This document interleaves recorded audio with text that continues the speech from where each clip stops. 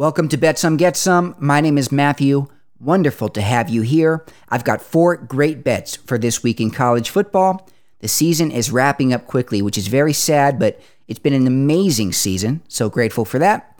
I've got 4 great bets, but first I want to talk about last week. It was a rough one with Bet Some Get Some, but I can explain why. I was right about Michigan beating Penn State. I was wrong about Iowa against Rutgers and Air Force against Hawaii. Why was I wrong? Because I parlayed those last 2 picks. I said Rutgers was going to beat Iowa and the total was going to go under. I said that Air Force was going to beat Hawaii and the total was going to go under. So I had 2 combined bets, and I knew for sure both of those games were going to go under.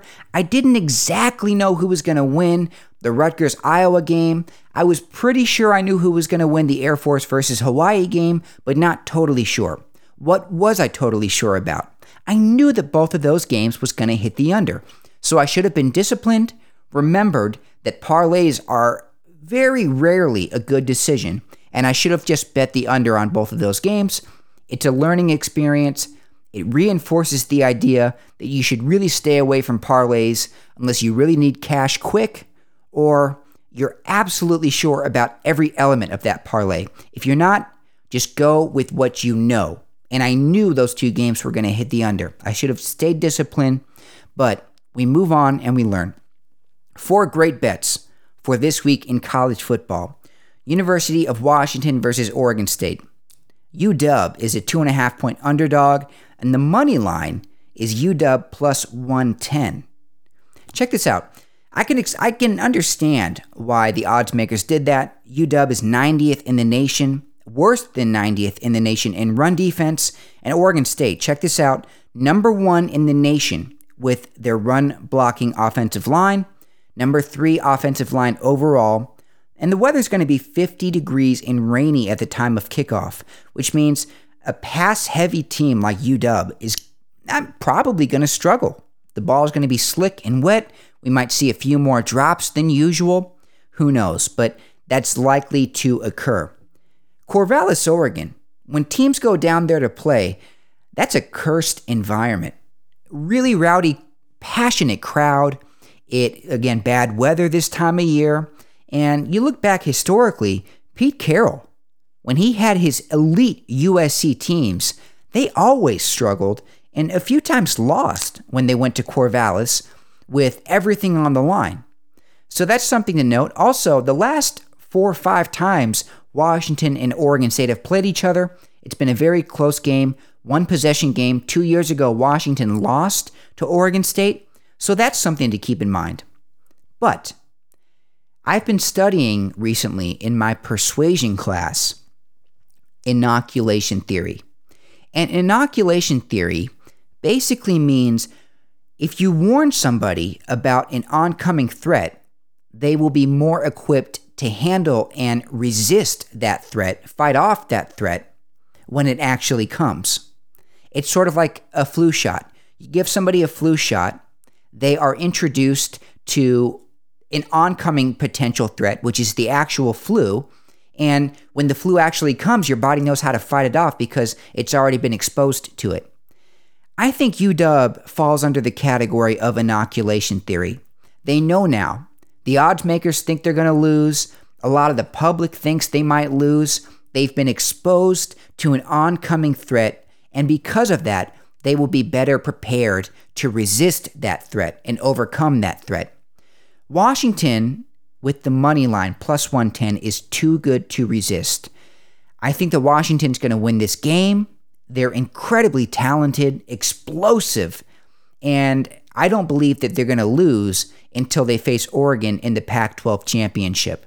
On paper, it does look tempting to bet Oregon State, but we roll with Washington. We take great value in the plus 110 money line, and we move forward with some extra cash in our pocket. Moving on, Colorado and Washington State.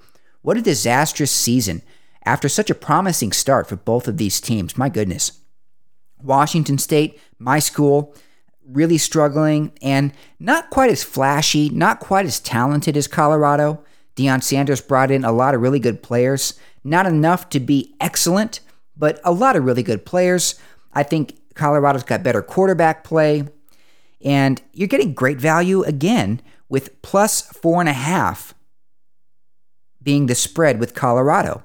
I like that a lot. I really do. Again, the talent scale is in favor of Colorado. Washington State seems defeated to me. They went undefeated into their bye week and lost every game since.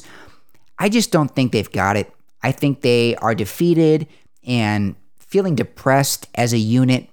I think a lot of players are probably going to transfer if they have the opportunity to continue playing for a Power 5 school.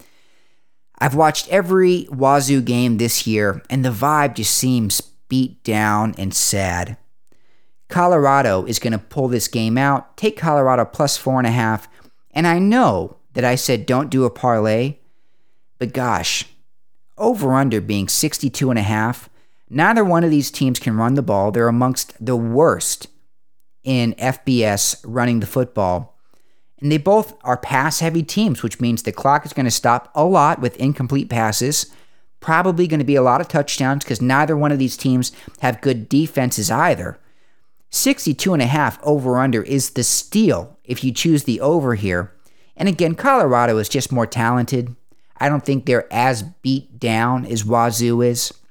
They're moving on to another Power 5 conference. Washington State pretty much is guaranteed to go to a Greater 5 conference. Take Colorado plus 4.5. And I know I just said don't parlay, but also parlay that with the over 62.5. UNLV versus Air Force. Over under 47 points. Air Force runs the ball every single play.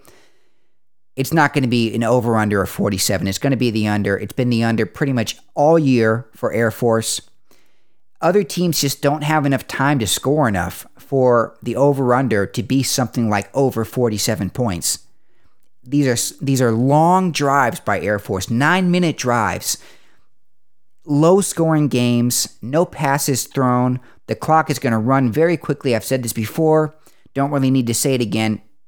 An over-under of 47 points, that's a steal. Take the under 47 points for UNLV versus Air Force. Finally, Iowa versus Illinois. Over-under 30.5 points. Take the under. Iowa, all year except for, I believe, one game, maybe two games, it's been the under. It's going to be the under again. The only thing that makes me hesitant is, I think it's Cooper DeJean. Not exactly sure. I wonder if that's an Amish name. Isn't Iowa like one of those Amish states? Not totally sure, but Iowa versus Illinois. Their best player for Iowa is Cooper DeJean. He's a cornerback, and he broke his foot, so he's not going to be playing in this game against Illinois. Illinois has been doing a great job passing the last couple weeks, but even still, every game except for two, it's been the under with Iowa.